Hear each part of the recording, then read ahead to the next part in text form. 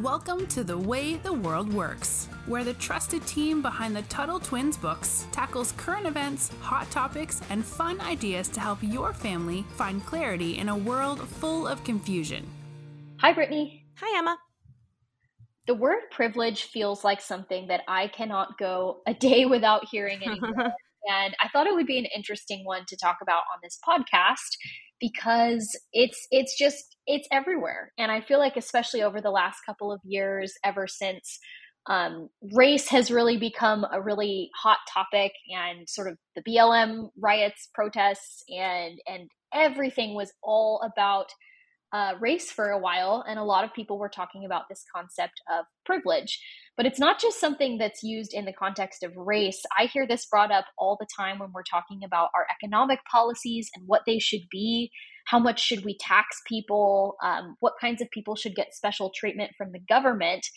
And it's a tricky one because I think it's a lot of times you hear people talk about privilege, and privileged people who maybe have had a quote unquote easier go in life, and you think, well, that kind of makes sense. Why not ask more of those people?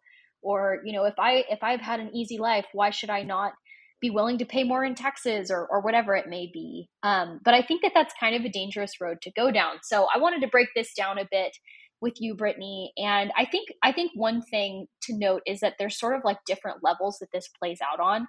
There's sort of the personal level, and when you hear the word privilege, basically what that means is, what have you inherently had in life that makes life easier for you? That's sort of like the working definition that I hear most people use.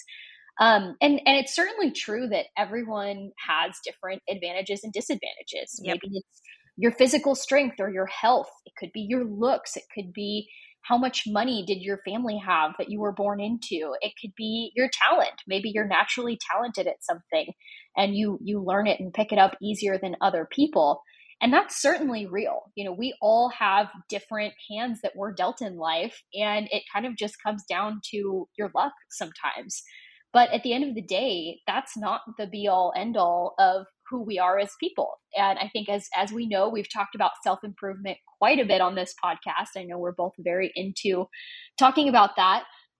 There are always ways that you can improve your life and that you can get better at things that maybe you weren't naturally gifted at when you were born. And there's always stuff you can do. You talk about money.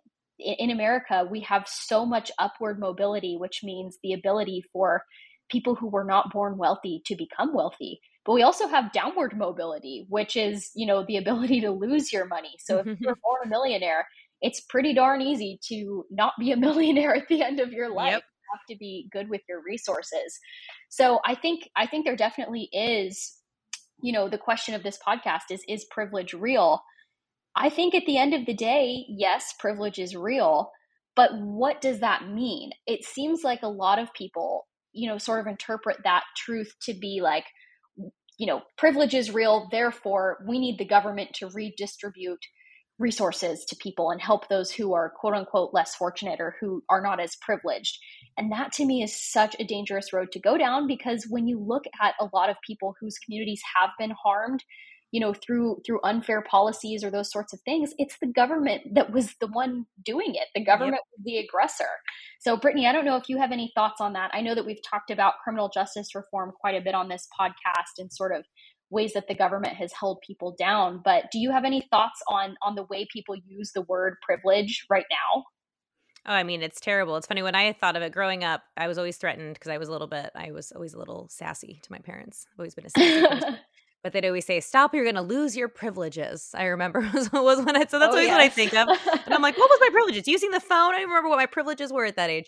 But privileges used to mean, just something like something extra you got. And I hate the way it's turned into like, oh, you have privilege, so you don't understand my life experience. Mm-hmm. You don't have, you will never understand what it's like to be me. But the thing about that is that's true, but it's not about a group. It's about every single person. No one on this earth is ever going to understand exactly what it means to be you, Emma, or to be me. And it's not because, the color of our skin or our gender. It's because they don't know our life. They don't. You can't do that.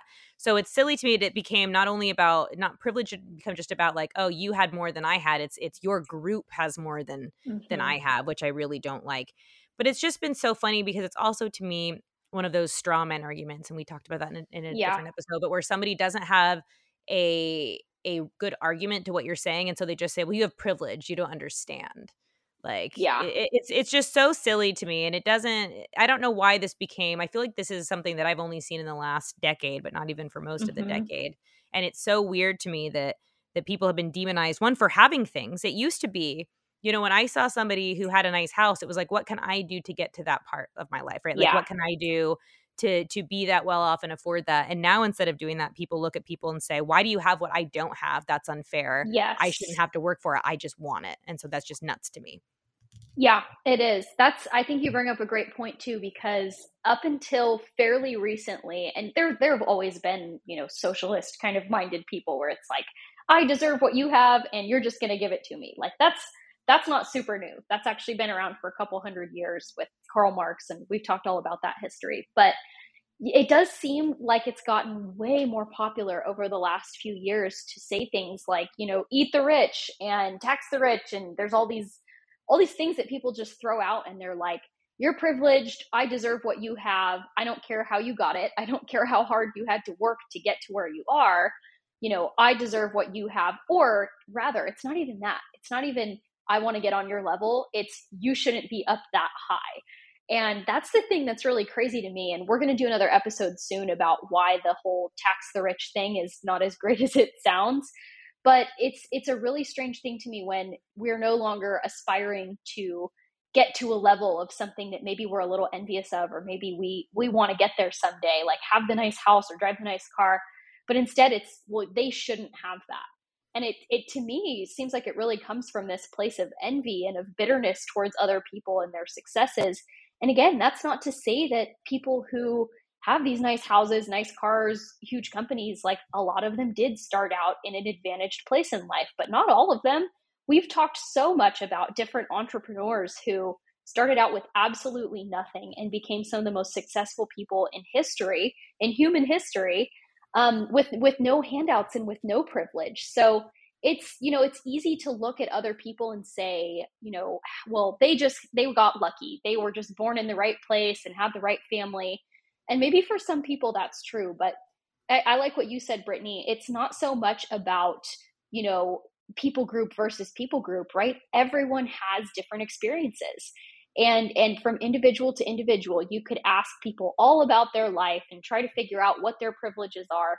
And from person to person, it would be different. And that's what I really fear with the way that privilege is discussed today, is that people are more concerned with, you know, what group do you come from? What type of oppression have you experienced based on what you look like?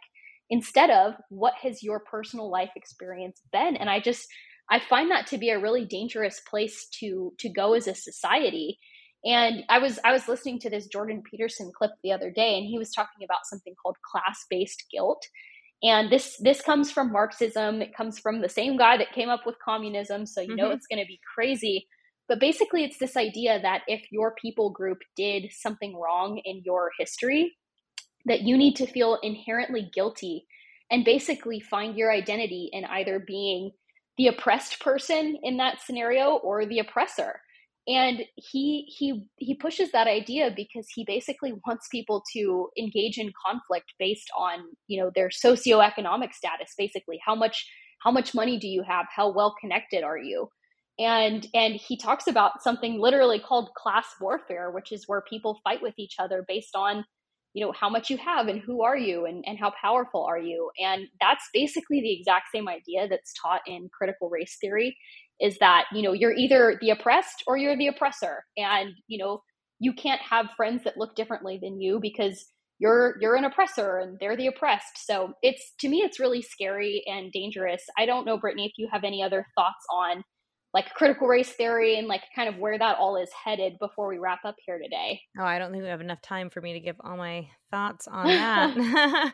But no, I think this is just another thing that serves to divide people, and it serves to divide them by the groups they belong to, or that they think they belong to, and not the individuals. And we saw this a decade ago with what was called Occupy Wall Street, and it was this big You know, we are the 99%, basically saying like 99% of us aren't as powerful as the big elites. And, you know, we have the power. And now Occupy Wall Street was actually rooted in some truth in that there was the housing crisis that was definitely, you know, the upper class, the elites benefited while everybody else suffered. But the answer was not more government. The answer is not let's use the government to make things right. And that's the biggest problem with privilege is people want something called equity, which is basically the government stepping in to say, okay, instead of giving everyone the level playing field, we're going to give somebody a leg up because they have historically been oppressed by whatever group they belong to. So that's the real solution to all of this is for everybody to start at the same level and see where you can go. And I do believe that if you're strong enough, history is something that you're strong enough that anybody can do anything. So those are my final thoughts. Yes. Amen. It comes down to the individual and to fighting your way through your problems on your own and not calling on the government to do it for you, because newsflash, the government is really bad at doing that. So we will wrap it up here today, guys. Thank you so much for listening, and we will talk to you all again soon. Talk to you soon. You've been listening to The Way the World Works. Make sure your family is subscribed and check out TuttleTwins.com for more awesome content.